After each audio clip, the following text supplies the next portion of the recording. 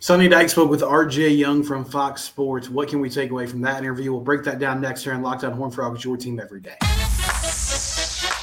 You are Locked On Horned Frogs, your daily podcast on the TCU Horned Frogs, part of the Locked On Podcast Network, your team every day.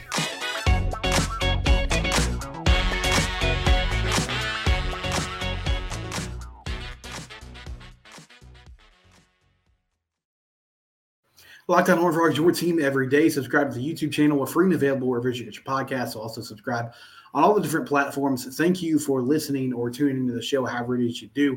Sonny Dykes spoke with R.J. Young from Fox Sports. R.J. does a good college football podcast a couple times a week.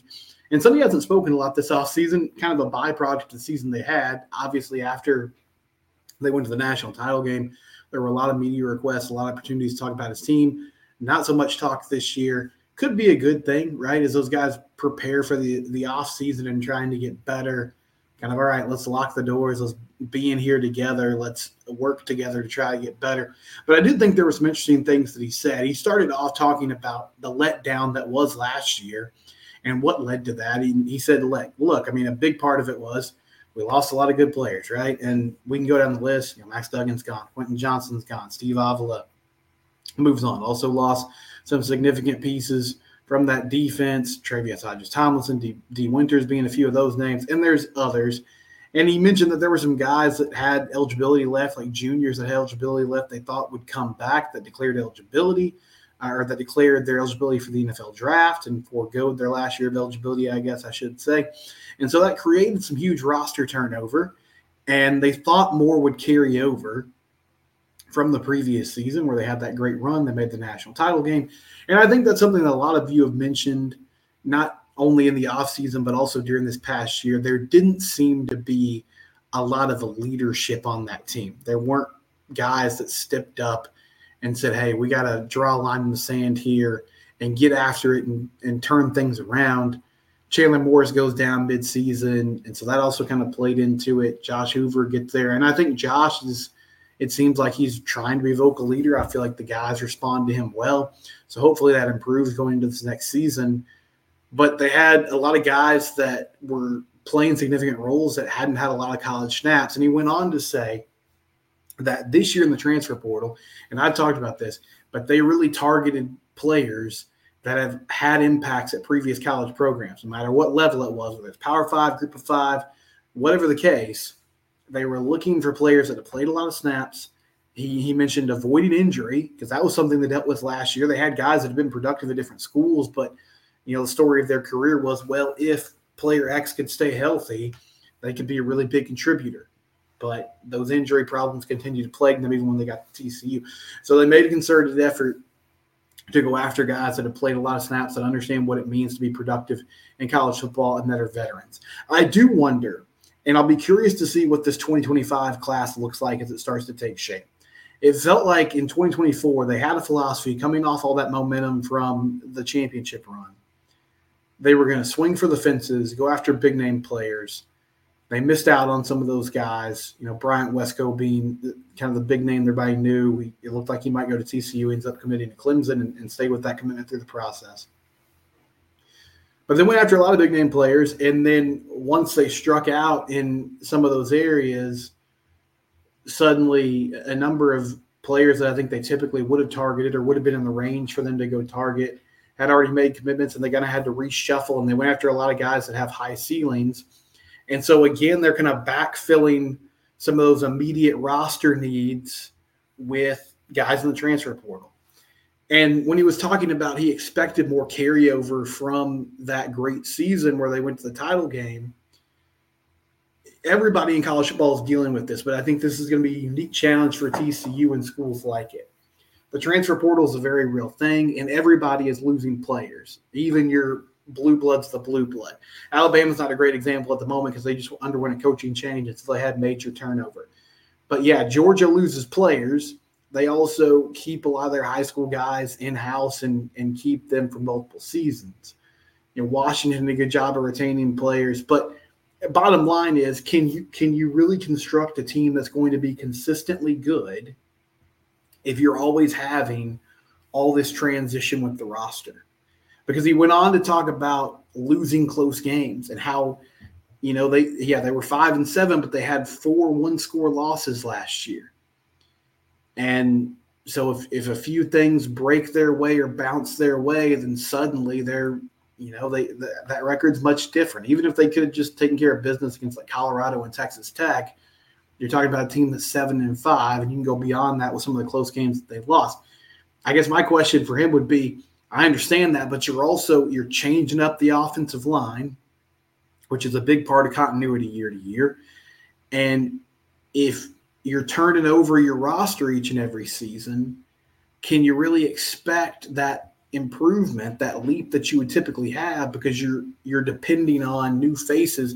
Even if it's guys with experience, you're still depending on new guys that are new to the program coming in and immediately being good. It's a tough thing, and I don't have a great answer for it. It's just, I think it's something to watch over the next few seasons, and maybe TCU's plan will shift a little bit, and they won't have to rely on the portal nearly as much in the coming seasons. But right now, it still seems like they're kind of in that in-between place where they're having to fill a lot of roster needs, with that. And that's a challenging thing, even if guys have experience, when you're talking about getting them on board and ready to play for a new program. He talked about the defense, Andy Avalos coming on as defensive coordinator. And he mentioned, he was pretty clear about this. And RJ Young kind of asked him a question that led him to this conclusion to a certain extent. But he said, are you excited about a more aggressive defense as opposed to the read and react 3-3-5 that you have been using for the past few seasons? And he acknowledged that they were. He felt like the team felt like the coaching staff felt like they had to get more aggressive on the defensive side of the football. And he also said that having more 4-down fronts, because technically they're calling it a 3-3-5, but you have the stud linebacker position that's more of an outside linebacker spot that's going to be in a stand-up place on the D-line. Having those 4-down line principles will hopefully attract more edge rushers, more talented pass rushers to the program. So they can go out there and recruiting, and they can sell, hey, we have somebody here who is good at creating good matchups for pass rushers to win, and who can put you in good situations to make plays. Because, I mean, the honest truth is, and this name is, I hesitate to even bring up this name because I don't think TCU ever had a chance. But Colin Simmons was a guy that his name was thrown around. I know he visited TCU a few times. Duncanville product, top edge rusher in the nation, one of the best players in the country.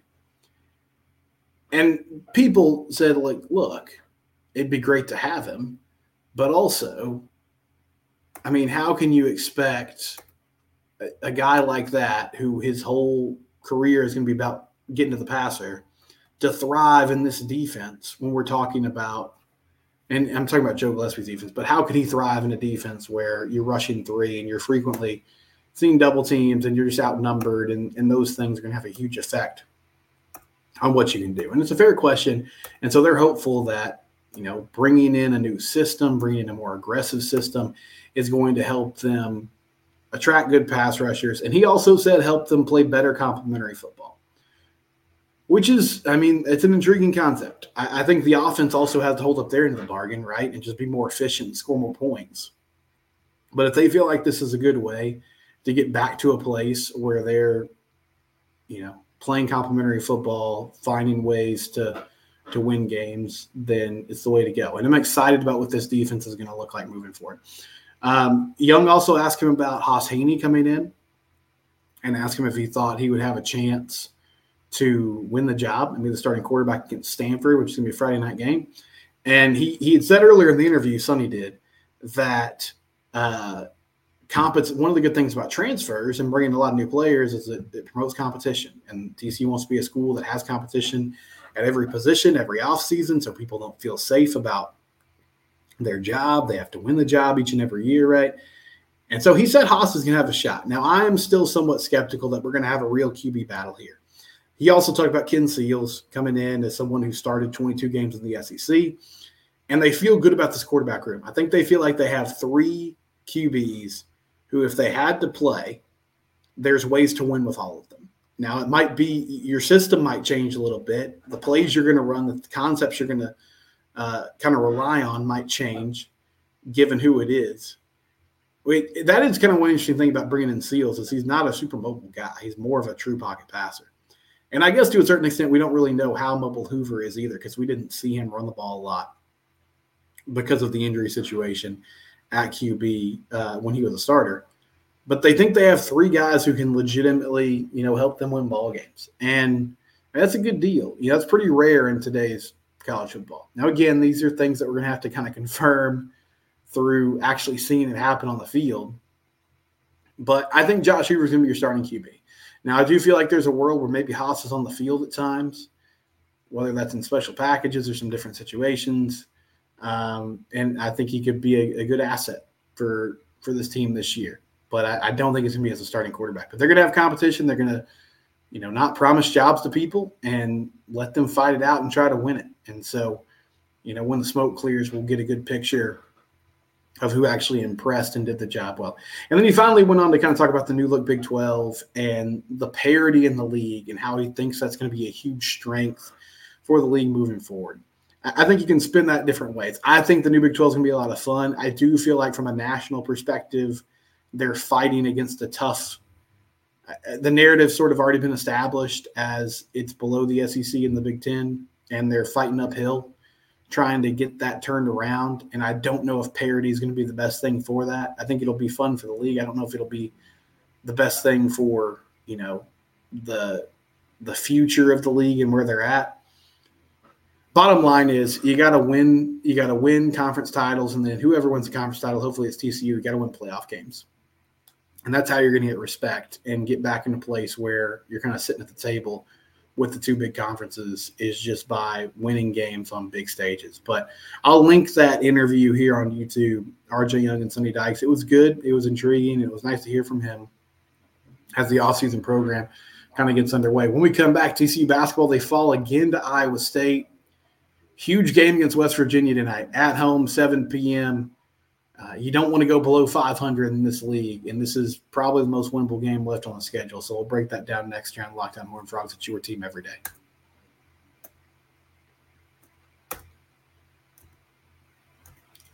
I've been telling you about FanDuel for a long time now, and you might say, Steven, you've been telling us about FanDuel. You've been telling us about these great deals for football, for the Super Bowl. It's been football. But FanDuel also lets you bet on hoops, specifically the NBA. And they always have a good deal going. They got another one right now. New customers get $150 in bonus bets with any winning $5 bet. One $5 bet, you win that, you get $150 in bonus bets at FanDuel.com/lockedon. Again, that's FanDuel.com/lockedon. They have quick bets. They have same-game parlays. They have exclusive props for the NBA. You can bet on all your favorite NBA players and teams. $150 in bonus bets if your bet wins. If your $5 bet wins, again, just visit FanDuel.com/lockedon and shoot your shot today. They also have an app that is easy to download and use. FanDuel, official betting partner of the NBA and proud sponsor of the Locked On Network. All right, back here on Locked On Horned Frogs, TCU fell to Iowa State 71-59 in Ames, Iowa on Saturday. They are now 5-5 in conference play. Tough day shooting the basketball, only 29% from 3, 50% from the line, 44% overall. Emmanuel Miller led the way with 18 points, and Jacoby Coles was the only other Frog in double digits with 14. Everybody else just had a tough day at the office trying to score. Jameer Nelson Jr. continues to really struggle offensively. In 20 minutes, he was 3 of 9 from the field with 6 points. So Iowa State's really good. They are tied for first place in the Big 12 Conference. They have been essentially unbeatable in Ames this year. They beat Houston and Kansas at home earlier this season already. A really good basketball team. They're one of those teams that I thought early on in the season, okay, this is your typical Iowa State group, very physical, very good defensively. They'll cause trouble, but, they struggle to score. No, this is a better team. I mean, they got some legitimate guards who can go. And honestly, Lipsy, who's been their best player for the majority of the season, he missed the first game between TCU and Iowa State. Cyclones still found a way to win. He only had 7 points. He dealt with some foul trouble in the first half in this game on Saturday, and they still found a way to handle their business against the Frogs. But I did expect a better effort. They had a week to prepare. I mean, they had time. They had no midweek game to try to get in a good place, get a good game plan going. And again, some of the same issues plagued them. The biggest one is being Iowa State's really good defensively.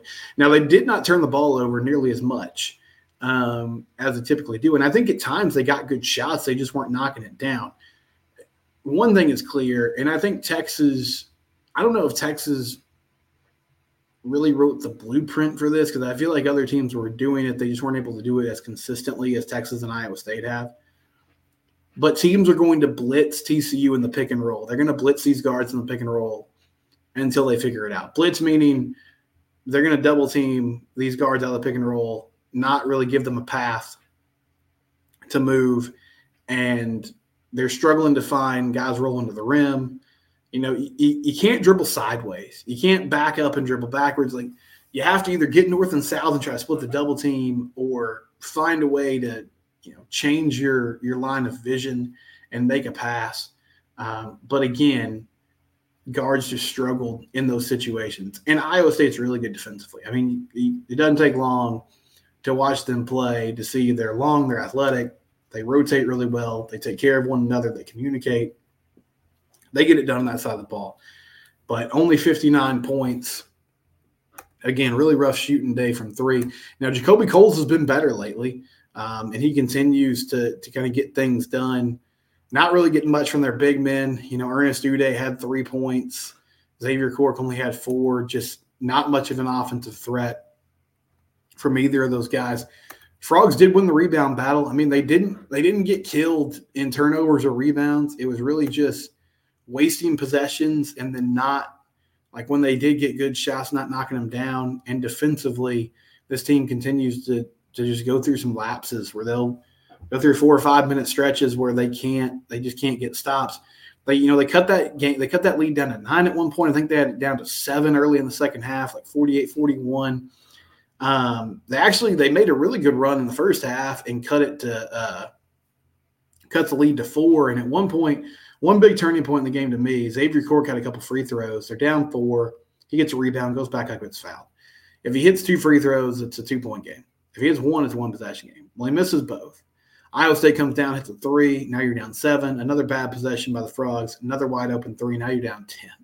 And suddenly going into halftime, they were down 8 when, it could have been a 2-point game, maybe a tied ball game if you in that half on a good run, but just didn't play well in critical stretches. So they get West Virginia tonight. West Virginia is having a rough season so far. Obviously they had the Bob Huggins firing. It's been a tough year for them. They're 8-15. It's a home game. It's a 7 p.m. tip. You got to find a way to win this ball game. They have gone from, looking really good, maybe could end up 6-3 in conference play if they could have found a way to beat Texas. So now you're back to 500. You get West Virginia today at home. Then you go on the road to take on Kansas State, and on the road to take on Texas Tech. That's your next 3. So some tough games coming up. They're always tough in the Big 12. Tonight's a pretty critical night, though, I feel like. Got to find a way to get a victory against the Mountaineers. That's going to be a huge key. Again, that's a 7 p.m. tip, Shalimar Arena, ESPN Plus telecast. So hopefully they can find a way to get going. Want to see Jameer Nelson Jr. get back on track. Want to see these guards play better against a West Virginia team that's going to pressure you and try to make things difficult. But pretty significant game for Jamie Dixon's squad as they get ready for a quick turnaround, traveling from Iowa State on Saturday back home to take on West Virginia Monday. But the good thing about that is, I think from a mentality standpoint, maybe it's beneficial on, hey, not a lot of time to dwell on a tough loss. You just got to get right back at it and play again. And so hopefully that's a good thing for a bounce-back situation for this TCU team. When we come back, a little baseball talk in segment 3, and we'll also get some audience reaction from Thursday's show. Locked On Horned Frogs, your team every day. I do want to mention LinkedIn, linkedin.com/LockedOnCollege. That's where you need to go. If you are a small business, you want to find quality professionals that are right for the role. That's why you have to check out LinkedIn Jobs. LinkedIn Jobs has the tools to help you find the right professionals faster, and they'll do it for free. LinkedIn is not just another job board. They have a vast network of over 1 billion professionals, which makes it the best place to hire. It gives you access to professionals you can't find anywhere else. LinkedIn does all that while making the process easy and intuitive. Hiring is easy when you have that many quality candidates, so easy that 86% of small businesses have quality candidates in 24 hours. LinkedIn knows that small businesses are wearing so many hats and might not have the time or resources to hire. They're constantly finding ways to make the process easier. 2.5 million small businesses use LinkedIn for hiring. Post your job for free at linkedin.com/LockedOnCollege. Again, that's linkedin.com/LockedOnCollege to post your job for free. As always, terms and conditions do apply. So I was tuning into, I didn't listen to the full interview. I'm hoping to do that later today. But the Lepton Drinking Club, good podcast. Ray Cartwright, Jacob Sailors, Uninformed Frog, Martin, Yellen K. I'm using some social media names there, and I'm sorry for that, but I'm kind of blanking on everybody's name at the moment. They had Kirk Sarloos on, and they do a great job covering TC baseball and all sports. And they had Kirk on to talk about, hey, it's game week. Team opens the season Friday against Florida Gulf Coast. And Kirk has gone ahead and dropped the weekend rotation. So your Friday night starter is going to be Peyton Tolle, the two-way star from Wichita State, who's bringing a lot of power to the lineup and is also, your starting pitcher. On Friday night, Cole Klecker on Saturday, who was a starter last year. Didn't start the season that way, but by the end of the year definitely was. And then Zach Morris, the transfer from Arkansas, who has been in the bullpen role the last few years for the Hogs and struggled last season, but apparently had a really good fall camp. Now, when I first listened to this, my first immediate reaction was, wow, Peyton Tolle on Friday nights, because typically Friday night you throw your best starter, and Cole Klecker is their best starter. Now, Kirk went on to explain that he likes the idea of having your best arm on Saturdays, because you can win a series on Saturdays. You can get a game back if you dropped a game and force a rubber game if you find a way to win Saturdays. And so he just likes the way that goes. He also likes the idea of a lefty, a righty, a lefty, in that 3-day structure. But then the second time I listened to it, I was like, oh, wow. I think the more interesting thing here is actually you have Zach Morris starting as opposed to Ben Hampton, the West Virginia transfer, who has started over 4 years for the Mountaineers. I thought he'd be your Sunday starter. It's going to be Zach Morris instead, which, I think that's a positive thing, and it would allow you to use Ben Hampton on Tuesdays, which is pretty crazy.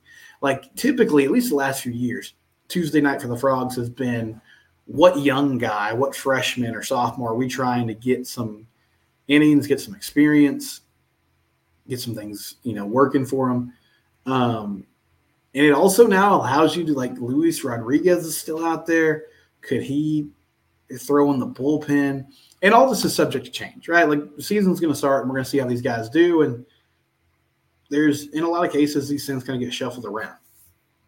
But I feel like you're going into the season, and you legitimately have 4 starters that you feel pretty good about. And that's huge in a tournament situation. If you find yourself in the loser's bracket for some reason or in an elimination game, you don't want to throw your main arm. If you have some other guys that you trust, that's really beneficial. So, yeah, I'm excited about baseball season. We have Jacob Sailors on tomorrow's show, and he'll break down this team, give a better look at what they're looking at going into this season. But, I'm going to listen to that full interview with Kirk Sarloos, and I'll have more on it on tomorrow's show. I talked on Thursday about the huge news that Gary Patterson is going to Baylor, the surprising news he's going to Baylor. A lot of you had a reaction. Jim Norris said, oh, my gosh, anyone but them. Yeah, I feel you, brother. It's just so strange. I get that it's the business of college football. It is what it is, but it's still so weird. Landman Texas said, great hire for Baylor, but why would GP take that gig? It's almost like he wants to destroy his legendary status in Fort Worth. I also think it's a good hire for Baylor. I think what they're asking him to do, scouting, is what he excels at. As far as his motivation, I can't totally speak to that. I think this was probably the best offer on the table for him. He wants to be a head coach again. He's expressed that desire. It doesn't seem like that was really in the cards. Some people have said, is he kind of angling for maybe a chance to coach the Baylor team if Dave Aranda has a rough start to the season and gets let go? I'm not sure if it's that as much as it is just kind of staying in the conversation and communicating to people like, hey, this is where I want to be. I want to be a part of this. And if opportunities arise, I want folks to know that I'm still in the game. Avery Lane says definitely time to remove the statue. I've seen that thrown around. I don't think it's going to happen, but I understand people's frustration and anger. Somebody said all the head coaching jobs he could have taken, he wants to be an assistant at Baylor. That's weird. Honestly, man, unless you know something I don't know, I don't think there were head coaching jobs on the table for him. I mean, it sounds like there weren't. So this is kind of regrouping and trying again. Maybe after a season at Baylor, he'll have better opportunities. We'll see. We'll be back tomorrow. It's Locked On Horned Frogs. We're free and available wherever you get your podcasts. It's your team, and we do it here every day.